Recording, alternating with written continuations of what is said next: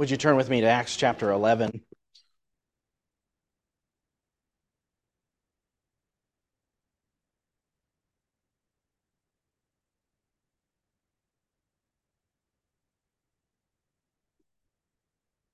Acts chapter 11.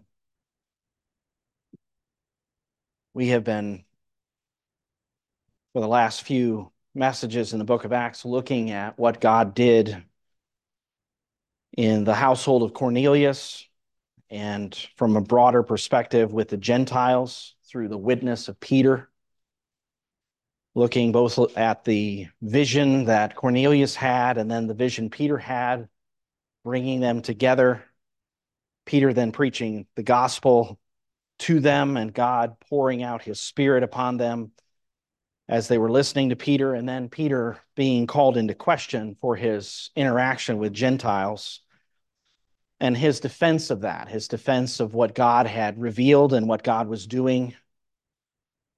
As we considered that last week, we came down to the end of that section, which is in verse 18, where those who Peter had been speaking to, already believers, but those who were concerned that he had gone with and been with the Gentiles, they said in verse 2 or verse 3 rather, you went to uncircumcised men and ate with them. But when Peter tells the story, shows the work of God, verse 18 says, when they heard this, they quieted down and glorified God, saying, well then, God has granted to the Gentiles also the repentance that leads to life. What had God done? We looked at a number of different explanations as to what God had done and what had happened. Of course, these Gentiles in Cornelius's household heard the word of salvation. They heard that Jesus Christ was Lord. They heard about what Christ had done. They believed. God poured out the Spirit upon them. And then they, I believe, not unique in the sense of the only time, but there are only a few times in the book of Acts where this is taking place. They speak in tongues. They speak in a language that they had not previously learned, but a known language. They exalted God, verse 46 of chapter 10, as a sign, a testimony to the fact that they had received that same Spirit that had been given on the day of Pentecost, the other time, one of the other times where this took place. Of course, Peter gives the order that they're to be baptized. But what had happened was these Gentiles had come to Christ. They had believed in Christ. They'd been given the same Spirit as the apostles and other believers. And they were given salvation. God had, look at verse 18, granted the repentance that leads to life. God had granted repentance to the Gentiles.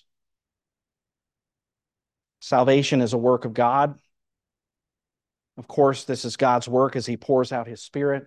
It is through the word of God and through the reception of the word of God by faith. We certainly would see our part in believing the gospel and turning from sin. But as that takes place, we have to acknowledge God is at work. God brings it about. This verse very clearly, verse 18, teaches that repentance is a gift of God.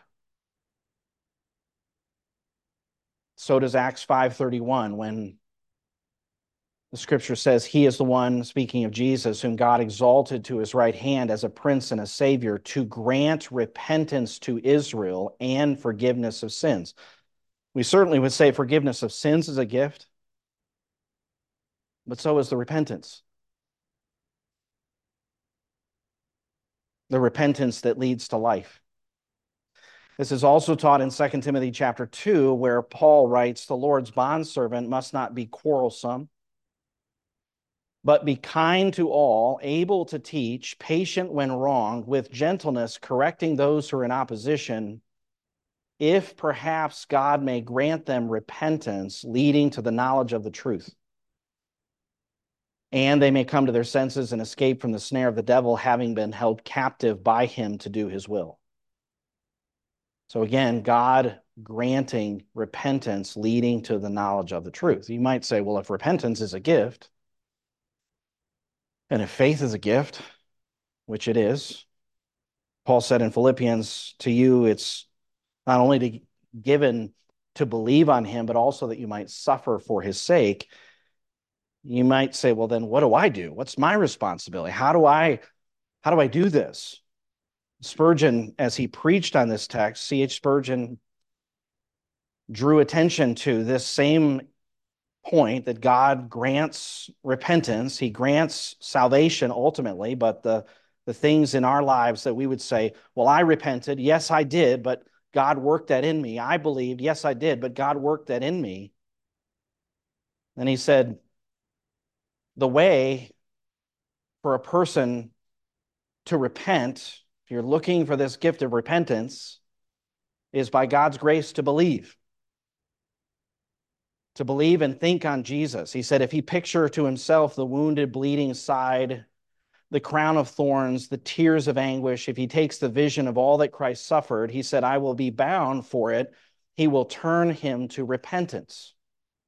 He even said, I would stake what reputation I may have in spiritual things upon this, that a man cannot, under God's Holy Spirit, contemplate the cross of Christ without a broken heart. He said, if it is not so, my heart is different from anyone else's. I've never known a man who has thought upon and taken a view of the cross and who has not found that it begat repentance and begat faith. Look to Christ.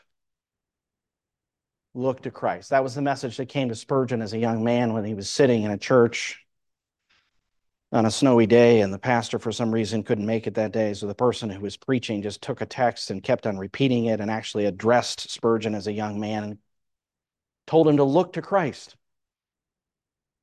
And he said, later, I looked and looked until I almost looked my eyes away. There's no greater vision than the vision of God. Of course, the message that Peter is preaching is a message of faith. In verse 43 of chapter 10, he says, of him all the prophets, speaking of Christ, of him all the prophets bear witness that through his name, everyone who believes in him receives forgiveness of sins. So there's the response of the gospel that Peter was calling for, although he came short of saying it as he did on the day of Pentecost, repent and be saved. Believe. But as he says those words, notice verse 44 of chapter 10, it says, while Peter was still speaking these words, the Holy Spirit fell upon all those who were listening to the message. So this is Peter preaching the gospel, giving the response or teaching the response of faith to the gospel, and then God sovereignly works by pouring out his Spirit. And what happens? These people believe. And they repent. And those two things, as we'll see in the text today, those two things go together, belief and repentance. You really don't have one without the other. Someone who says they believe but has not truly repented doesn't truly believe. God works in the life that comes to faith to turn from sin, to turn to God. We'll see that even in this passage as we keep on reading in Acts chapter 11. What is repentance? Fuller teaching of Scripture as you look at what repentance is. Of course, it's a turning from sin, but there's also an attitude towards sin. Spurgeon went on to say in that message, it's a hatred of sin. It's a turning from sin and a determination in the strength of God to forsake it. He said, it is possible for a man to repent without any terrific display of the terrors of the law. He may repent without having heard the trumpet sounds of Sinai, without having heard more than a distant rumble of its thunder. He said, a man may repent entirely through the power of the voice of mercy. Some hearts God opens to faith, as in the case of Lydia. When you look later in the book of Acts, it just says the Lord opened her heart to receive the things that were spoken by Paul. She believed, and she turned from her former sin and way of life.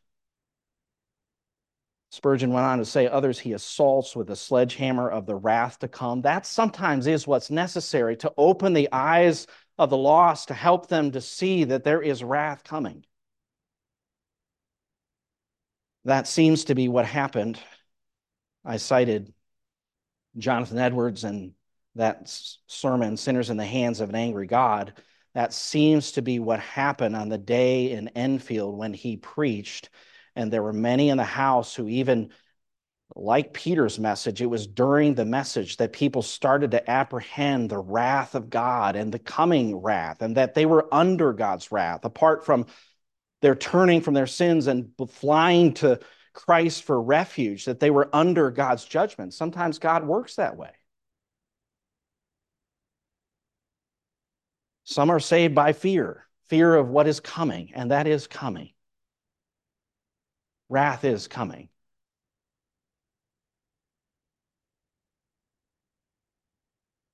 John preached, flee from the wrath to come.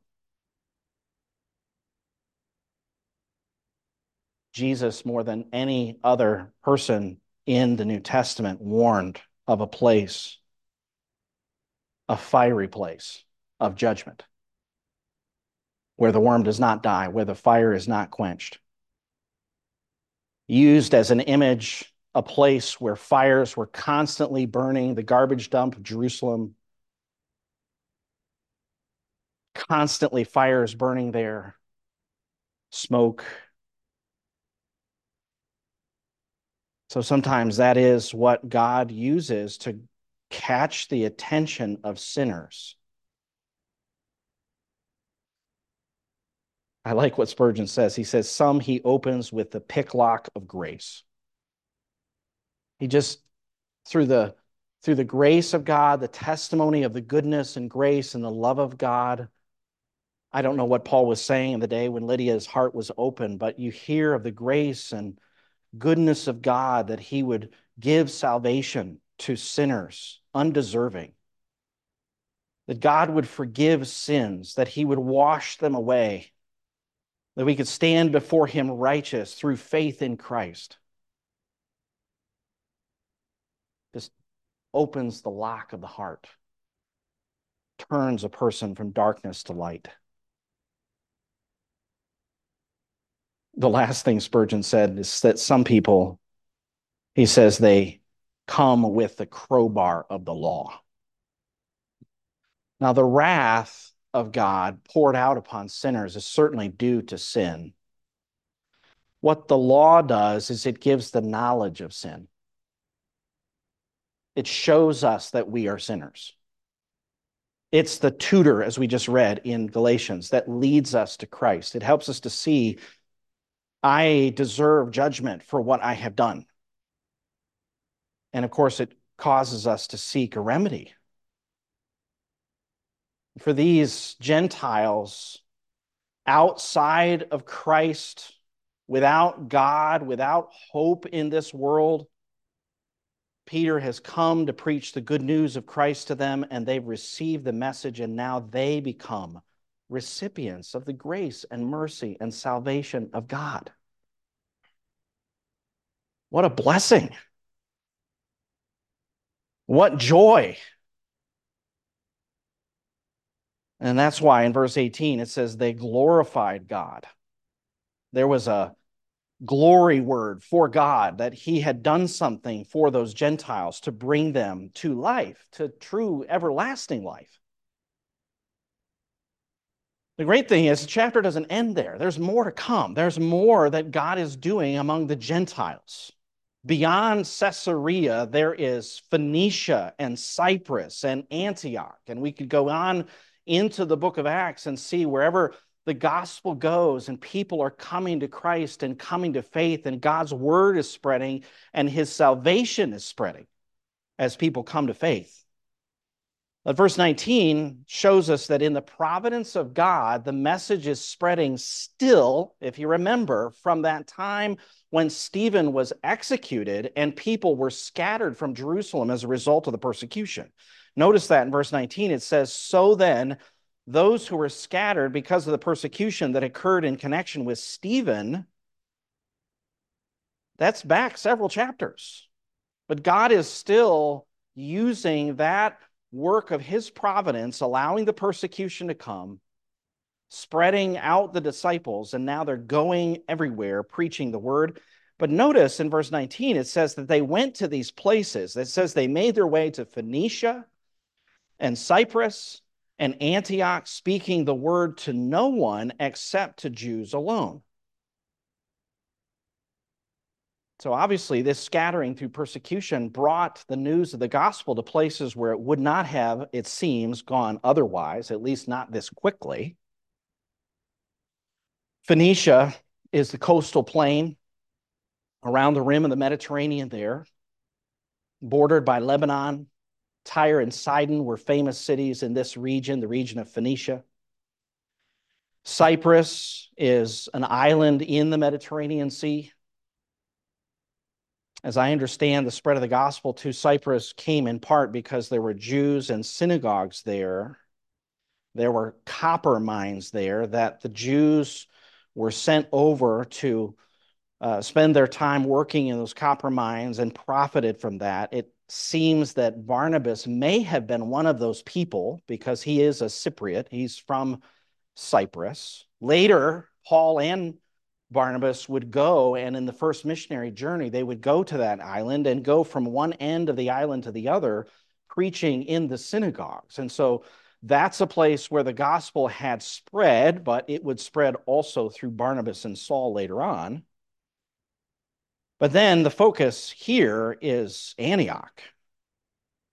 Verse 19, it says, and Antioch, speaking the word to no one except to Jews alone. And then in verse 20, it's the focus of Antioch that we're concerned with as the news of the gospel has gone there.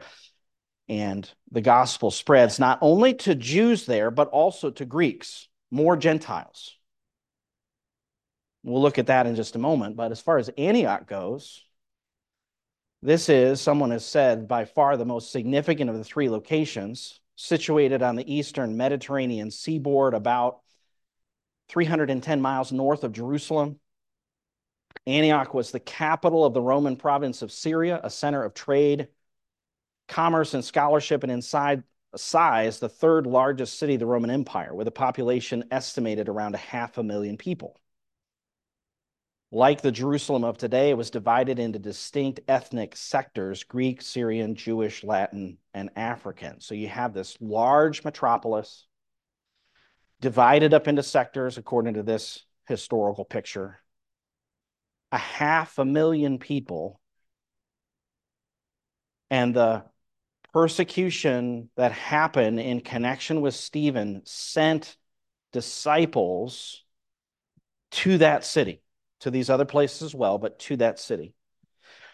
But when they went there, it says in verse 19, they spoke the word, or they were speaking the word to no one except to Jews alone. Now, we'll consider this matter of kind of keeping the gospel only to the Jews, but I want to just take a step back and think about what that statement says that these disciples were doing. Again, who are the people? Who are the ones who are evangelizing? It says those who were scattered because of the persecution that occurred in connection with Stephen. We see that reference to that back in chapter 8. And what were they doing? It says they were speaking the word. And it's small caps in the New American Standard. But we know that the word is what?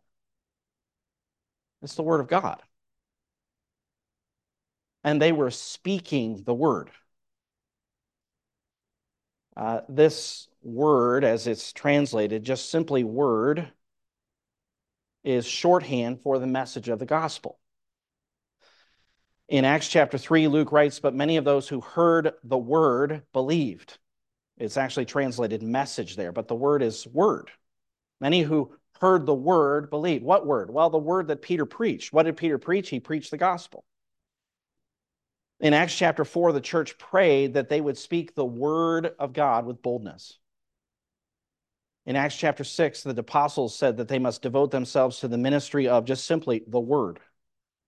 Obviously, this is the word of God. It's the preaching of the gospel. Acts 6:7, the word of God kept on spreading in Jerusalem. Acts chapter 8, verse 4, the church is scattered and they go everywhere preaching the word. Acts chapter 8, verse 25, the apostles solemnly testified to the Samaritans and spoke the word of the Lord to them. In Acts chapter 10, as Peter is preaching, look back at verse 44, chapter 10, verse 44. It says, while Peter was still speaking these words, the Holy Spirit fell upon all those who were listening to the message. The word message there is word. What's the word? What are the words? It's the words of the gospel. So in context, I'm just saying in context, when it says that they went speaking the word, it's very specifically the gospel word, the message of salvation. And who is doing this? This is not Peter. This is not Saul. This is not Stephen. This is not Barnabas. He's not there yet. This is not Andrew, Philip, Bartholomew, Thomas, Matthew, any of those men. This is those who were scattered because of the persecution that occurred in connection with Stephen, and they made their way there. We don't know what attracted them to Antioch at a time of persecution when they had to leave what seemed to be their home for a time, Jerusalem. They just go, and they are, just as they were in Acts chapter 8, all at it. My point is, these are people like us. They're everyday disciples. They'd received the gospel. They heard the good news of Christ. And now it doesn't sound very complicated, does it? They're just speaking the word to others. They're telling other people the gospel. And I think just by virtue of the example of these individuals, we have an example here of just day-to-day evangelism, reaching people who are near you. Seems fairly simple. But are you doing it? Am I doing it? Are we doing it? Are we speaking the word of the gospel to others? When was the last time that you talked with someone who does not know the Lord about the gospel? And is there someone in your life right now that you're praying for and you're working towards reaching them with the gospel? Now, I do believe as we think about preaching the gospel, we have an example here, verse 19, of just, again, everyday believers who are speaking the word. Now, they're not speaking the word to the broader group that they could at Antioch, but at least they're obeying the Lord in terms of speaking the word. There may be more people that we also could be speaking to, but are we doing it in the first place? And corresponding to that, there's something else that may not be on the surface here, but certainly is in other passages of Scripture in the New Testament, drawing attention to the matter of the life of the believer. Our words need to be speaking the light of the gospel, but our lives also need to be speaking the light of the gospel. So is your life commending the gospel? Is there light and wisdom, God's wisdom, shown in your life that is commending the truth to other people? To those in your own household? To those of your friends and maybe extended family, and then those outside the household of faith, those who don't know Christ, but we have interaction with? Is our life what it ought to be? It's not one or the other. You can't claim faithfulness to God because you're preaching the gospel, but living like the devil. Pastor John and the deacons and I were reading a book by Sinclair Ferguson where he's talking about living worthy, and living worthy in light of the gospel that we believe, living in a way that's consistent with that message that we've come to believe, and of course, living worthy of God. And he makes a point in that little book that I think is interesting. He says there's something here so obvious that we rarely notice it. The New Testament gives us virtually no advice about how to witness to Jesus Christ. Yet who can doubt the impact of the witness of the early church? All apparently without books, DVDs, TV programs, the internet, or entire organizations and seminars led by experts. Just think of all the things that go on in the name of evangelism, all the training seminars and all of that.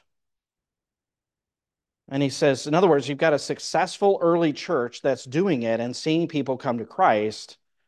He says, what explains the difference? Why in the West do we need to devise techniques for witnessing to Christ? He says, perhaps the simple answer is that we've not lived in a way that's worthy of the gospel of Christ. We've had all too little, he says, of the lifestyle, the atmosphere, the accent of heaven where Christ is. Your life matters. Your testimony for Christ matters.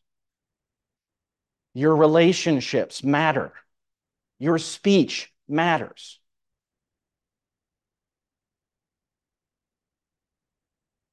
Our lives need to be commending the gospel. And then as our lives commend the gospel, not only will we have opportunities because people will ask us, but we also will be filled up with the truth of God that's affecting our lives that we can't help but speak it and tell others.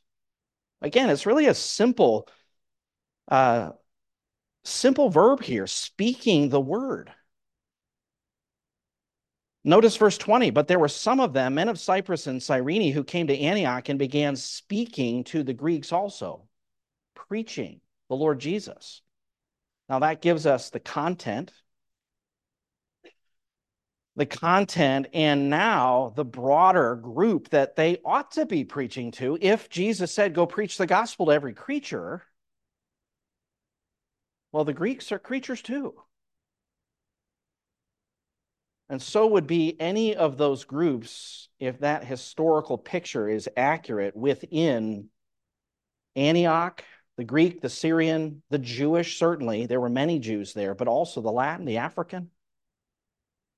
All of those people groups and more need to hear the gospel of Jesus Christ.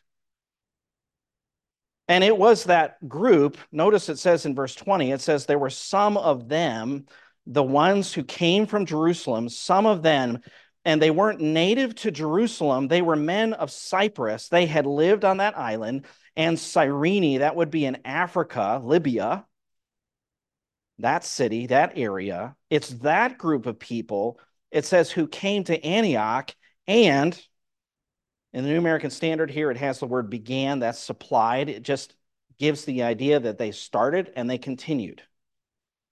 There's a continual preaching of the message, and they're preaching to who? It says the Greeks also. These are Gentiles.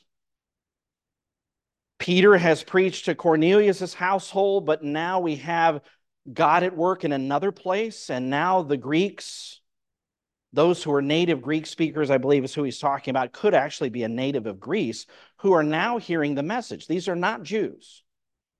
There is some question about that. If you compare translations, look in the margin, the word that occurs here,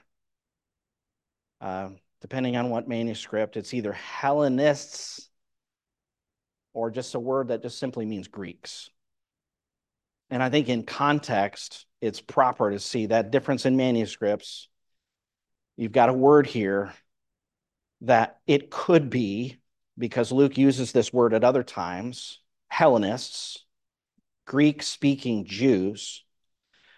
But that's actually probably what these men are. And in the context, we're talking about how the spread of the gospel is going to the Gentiles. And that seems what's really going on here, that this is actually a new group of people, Greek speakers. They're not Jews, they're Gentiles. I think the contrast with the previous verse, at the end of the verse, it says, speaking the word to no one except to Jews alone. Well, the Jews in Antioch most likely were speaking Greek. But my point is as you look at this new group of people, those who are being evangelized, these are Gentiles, and the ones who are doing the preaching are just speaking, preaching the Lord Jesus to these people. They're preaching Jesus as Lord, as Messiah, just as Peter was in chapter 10. And what happens when the Lord Jesus is lifted up and proclaimed, when his authority is recognized? What did Peter say in chapter 10? He is Lord of all. He's not Lord of the Jews only, he's also the Lord of the Gentiles.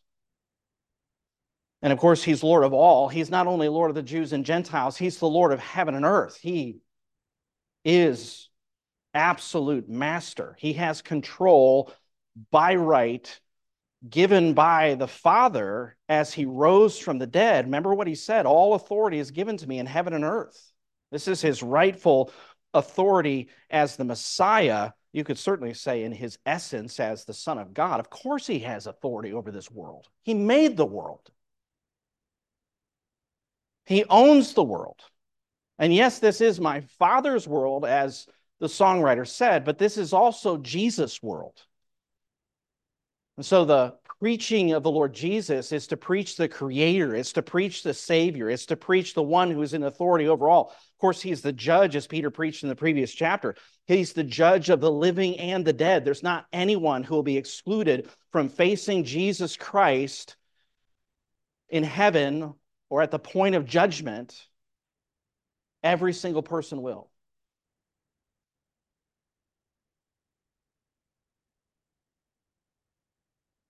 They're preaching the Lord Jesus. They're preaching the one who can save them from their sins.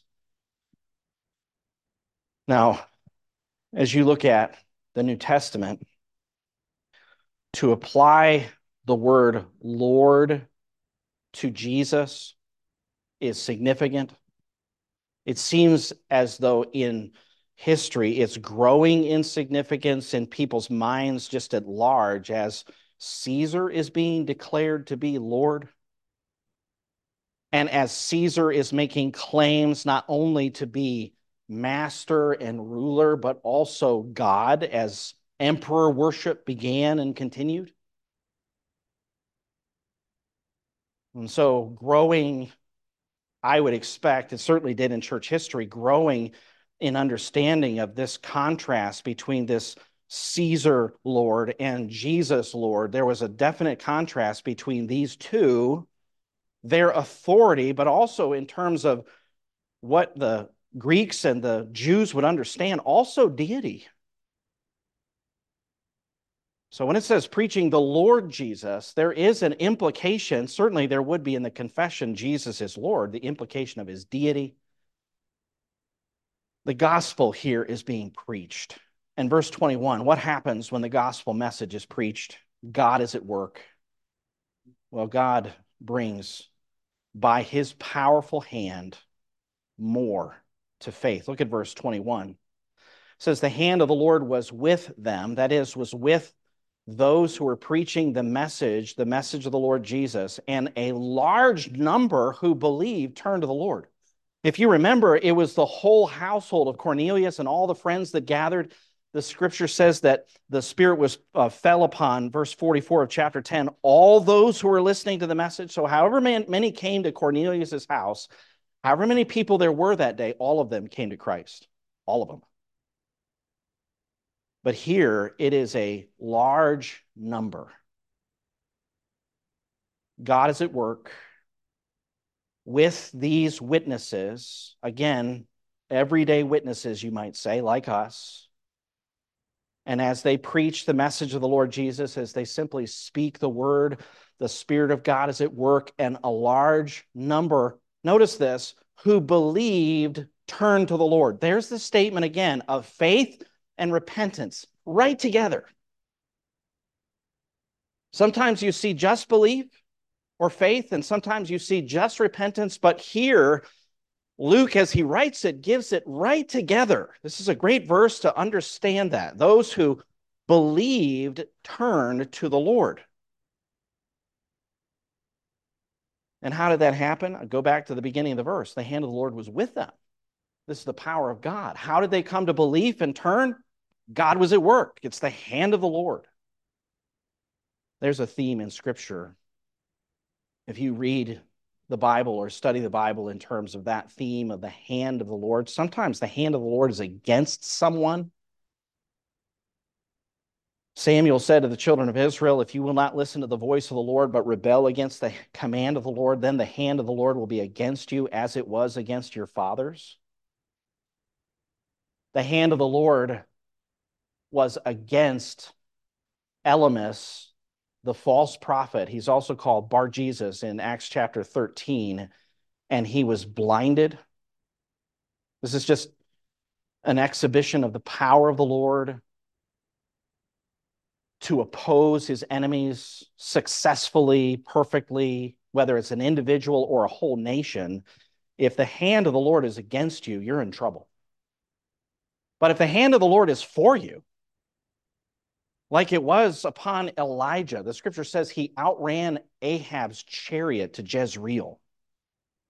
Miles. He outruns a chariot or ran before it. Either way you take it, he's running pretty fast. He's running faster than a chariot, and God's hand is upon him to do that. John the Baptist, the other time that Luke uses this phrase about the hand of the Lord, it's in Luke chapter 1, where he says, when it's taught, when John the Baptist's father and his identity is in question, what is this child going to be? What is he going to do? It says in Luke 1:66, all who heard them kept in mind, saying, what then will this child turn out to be? For the hand of the Lord was certainly with him. In other words, the power of God was upon John to accomplish the purpose that God had for him. And you look at John, even in the womb, he's testifying to Jesus. Mary walks in, John's in the womb, and he hears the voice of Mary, the mother of the Messiah, and he leaps in the womb to rejoice because the mother of the Messiah has come into the room. That is the power of God. That is the hand of the Lord that was upon him from the time that he was a baby and then through his life. You know, they thought John was the Messiah himself. John is preaching the gospel. He goes out into the wilderness. The people just follow him there in droves. And as he preaches the message of Christ and people are believing, they're asking him, are you the Christ? And he says, no, I'm not the Christ. There's one who's coming after me who is preferred before me. I'm not even worthy to unlatch his sandals. But God's power was certainly upon John. That same power, the hand of the Lord, was with these disciples. There's certainly an application there for us. That if we're doing the Lord's will in the power of the Spirit, if we're obedient to what he commanded us to do, his hand will be upon us. I do believe that means that we can't really live in a pattern of sin and also with some outward actions that seem like obedience. No, we need to be truly devoted to, submitted to the Lord and doing his will, being on mission, obeying his great commission.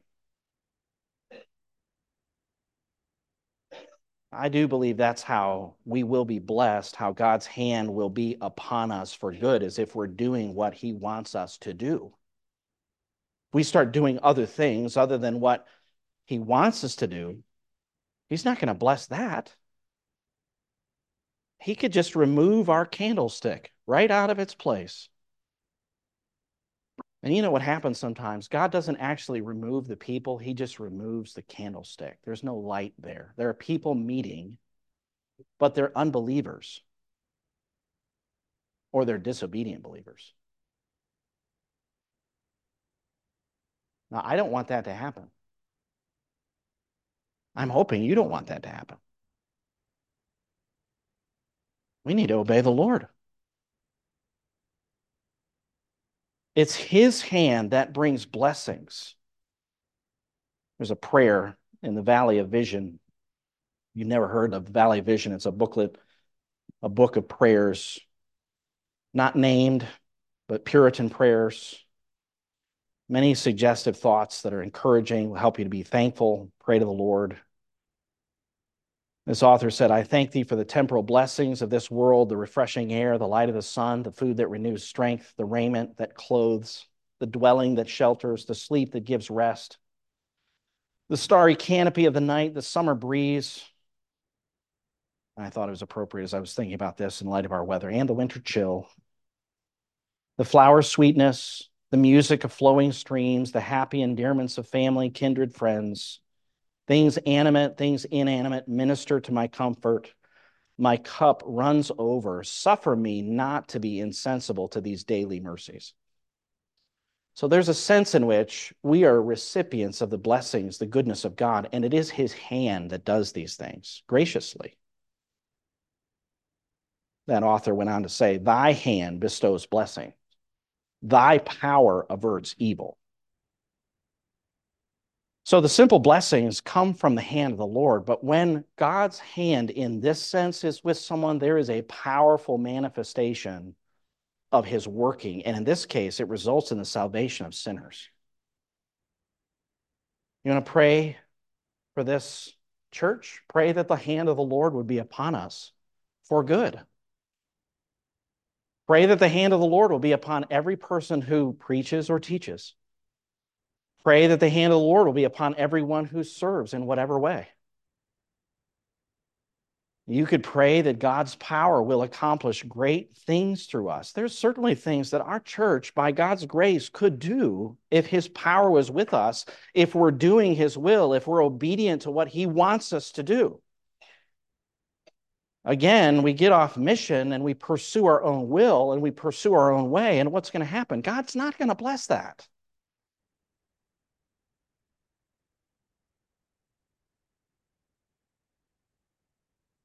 You know what could stop that? The God's hand would just be prayerlessness, because we do have to pray for it. We need to ask the Lord. We need to be obedient to the Lord. We need to ask the Lord. When God's people pray, things happen. I've seen that. Have you seen that in your life? And I would certainly say in church life, when God's people are praying, there are things happening. When God's people do not pray, there are things that are not happening. Now, I'm not saying God is impotent without our prayers. I'm just saying he doesn't work when we don't pray. We may work in other places and do other things, but in terms of us, that's how we certainly access the power of God, and certainly as we submit to his will. We're not trying to bend Almighty God to our purposes. We're trying to ask God to do his will among us and through us. Another thing that could keep God's hand from working, or could actually bring God's hand against us, would be unrepentant, ongoing sin.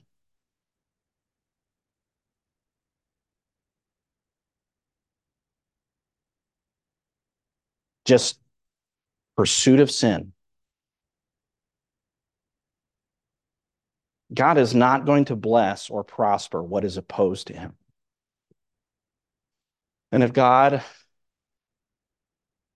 doesn't set his hand against you immediately, that could be his patience.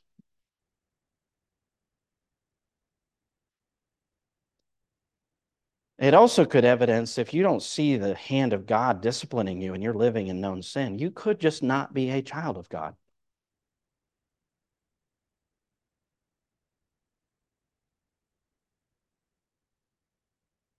No, God does set his hand against sinners.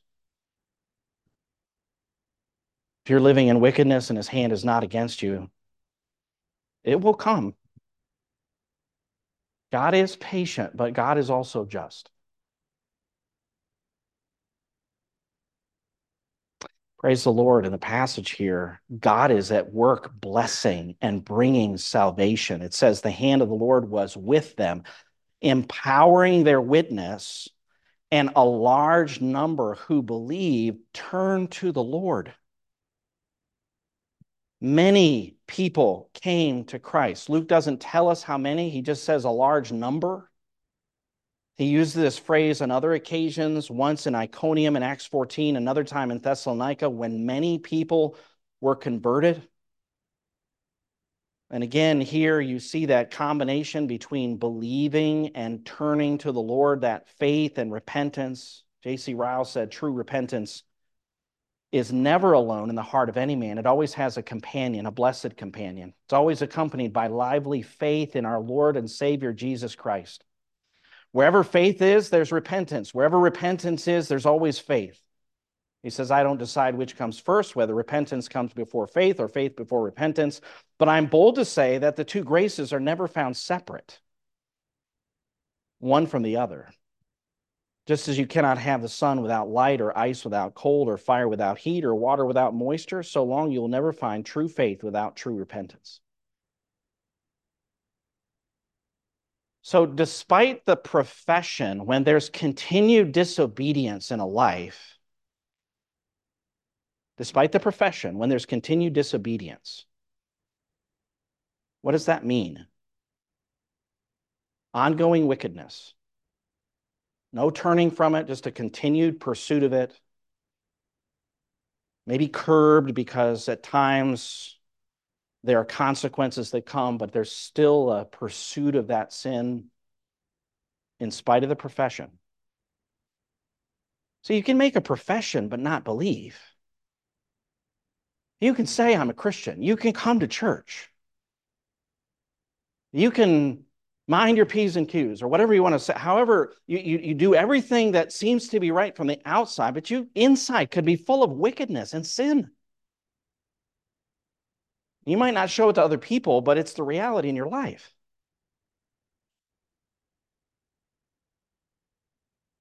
These two things go together.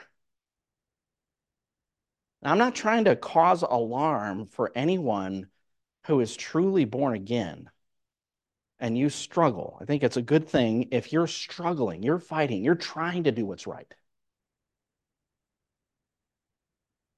But it's another thing if you're not struggling. You're just walking in a path, and the only thing that keeps you from going down that path at times is people look at you and you say, oh, I got to shape up.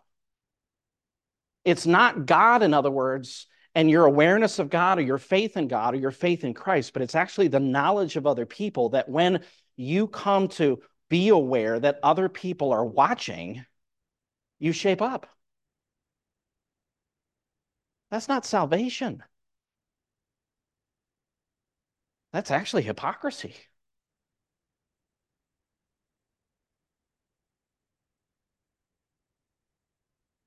Zechariah 12:10 puts it this way. They shall look upon me whom they have pierced, and they will mourn. They're going to look in faith, and then there's mourning. And that mourning is associated with true repentance. Can I ask you today, have you believed and turned to the Lord? You've trusted in Christ and you have turned from your sins.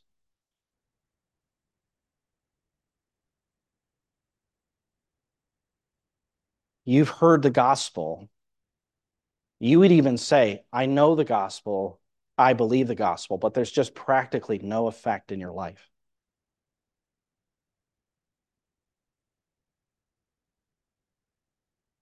You see, there will be a turning. A turning.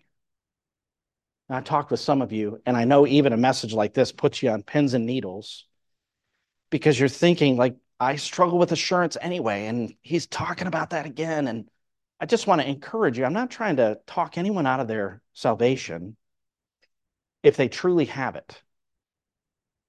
But there are certainly those who are self-deceived, who are a part of the visible church. They gather with the church, but they're not truly believers because they've never turned. Oh, they might have made a public profession. They might have been baptized. They might have even become a member of the church. We've had people who have become members And they've left us. And after they've left us, it's been proven by their life. They never knew God. They just went on in a path of sin, and there they are today.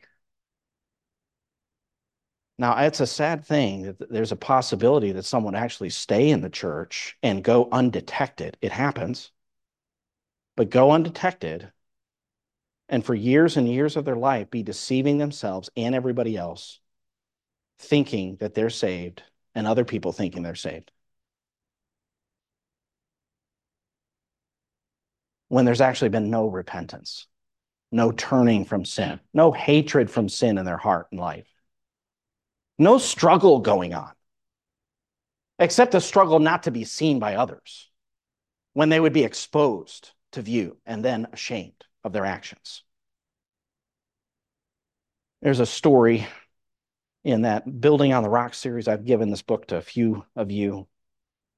If you're interested in it, I'd be glad to share.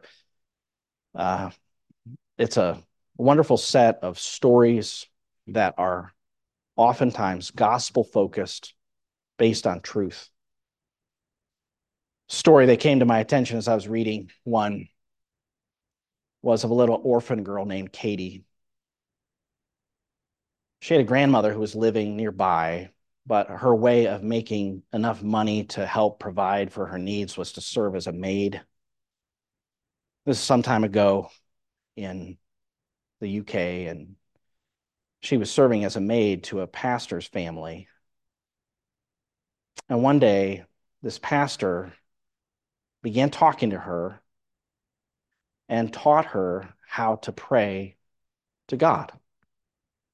But not really knowing her very well, coming to be acquainted with this little girl, he wanted to help her see the gospel.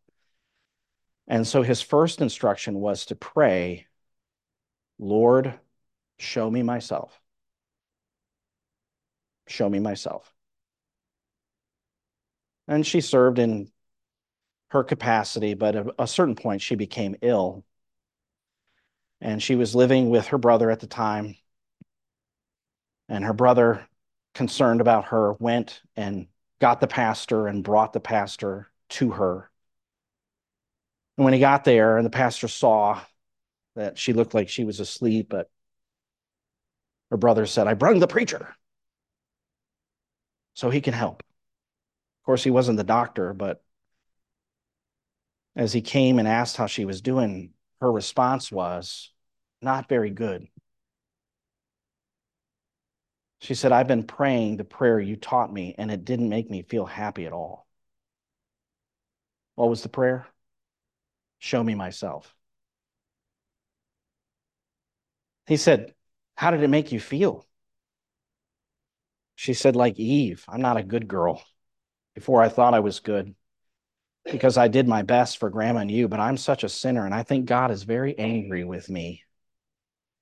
And I don't dare pray that prayer anymore. I'm afraid God will put me right into hell. The pastor then said, well, that's not the only prayer you can pray. You can also say, Lord Jesus, show me yourself. Show me myself, but Lord Jesus, show me yourself. So apparently she began praying that prayer, but the pastor lost touch because the grandmother found other arrangements for her brother and her and moved into a different situation. The pastor just lost contact. And for years, though he prayed for her conversion, he didn't see her, didn't know. Until the young woman came to his house.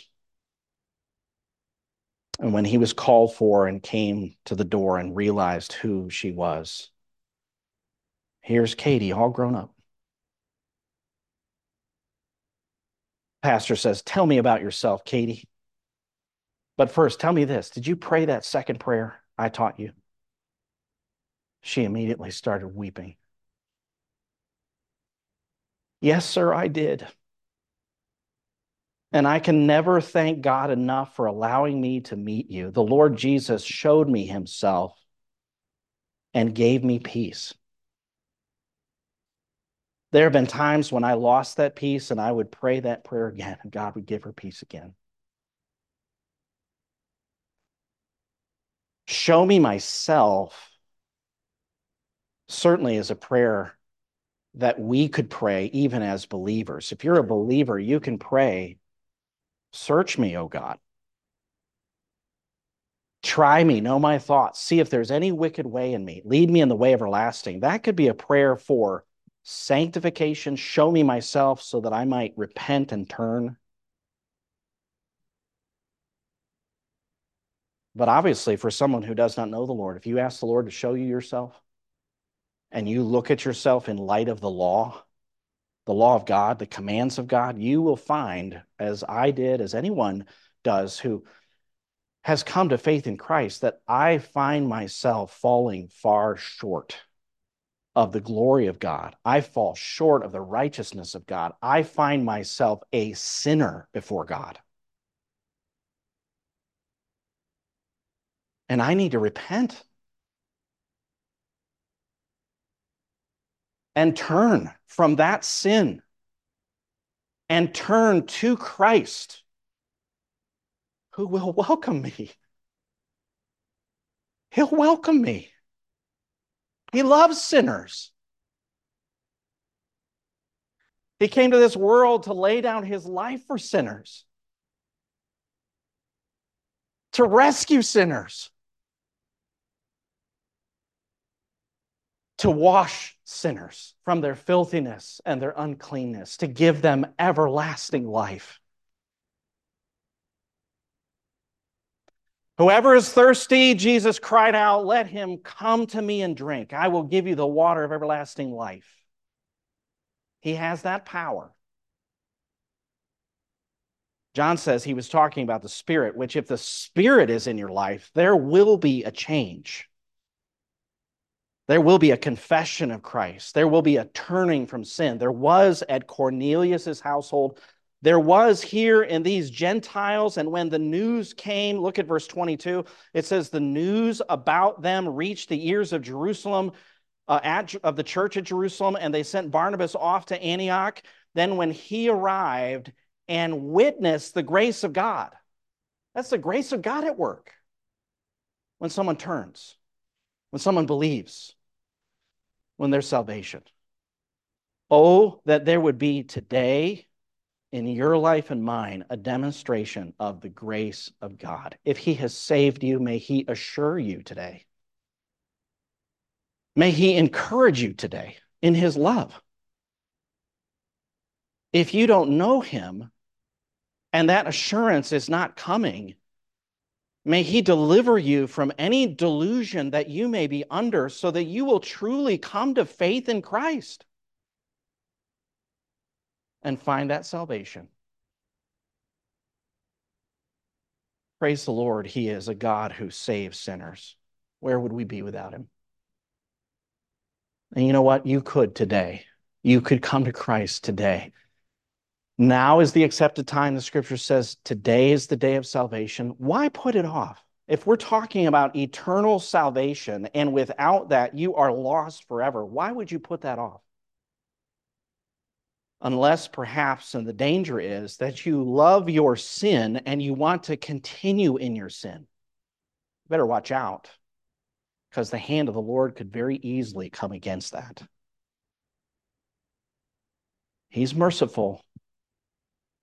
He's patient, but he is just.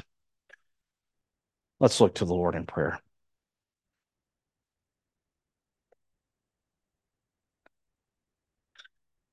Father in heaven, as we bow before you today, only you know the hearts. You know each of us. You know our names. You know the number of hairs on our head. You know our steps. You know our daily life. So there is no hiding from you. Lord, we thank you that you bring salvation to sinners. And if we have received that salvation today, there's certainly reason to rejoice in you and your goodness as you save these Gentiles, these Greeks. Your hand powerfully worked with those who were witnessing and people were confessing and believing Christ. If there's someone here today who does not know you as their Lord and Savior, who has not turned from their sins, who's walking in a path of darkness, Lord, I pray that even today they would turn from that darkness and turn to Christ, who is the light. You have the power, Lord, to raise the dead. You have the power to open the eyes of the blind. You have the power to cause the lame to walk and leap. And only you have the power to save a sinner. And we pray that you would. And we pray that you'd help us to be busy about speaking the word to those who are outside the household of faith, to tell the good news to those who need it. Give us grace, we pray. Help us to be faithful to what you have commanded us to do, that your hand might be with us. And we ask in Jesus' name, amen.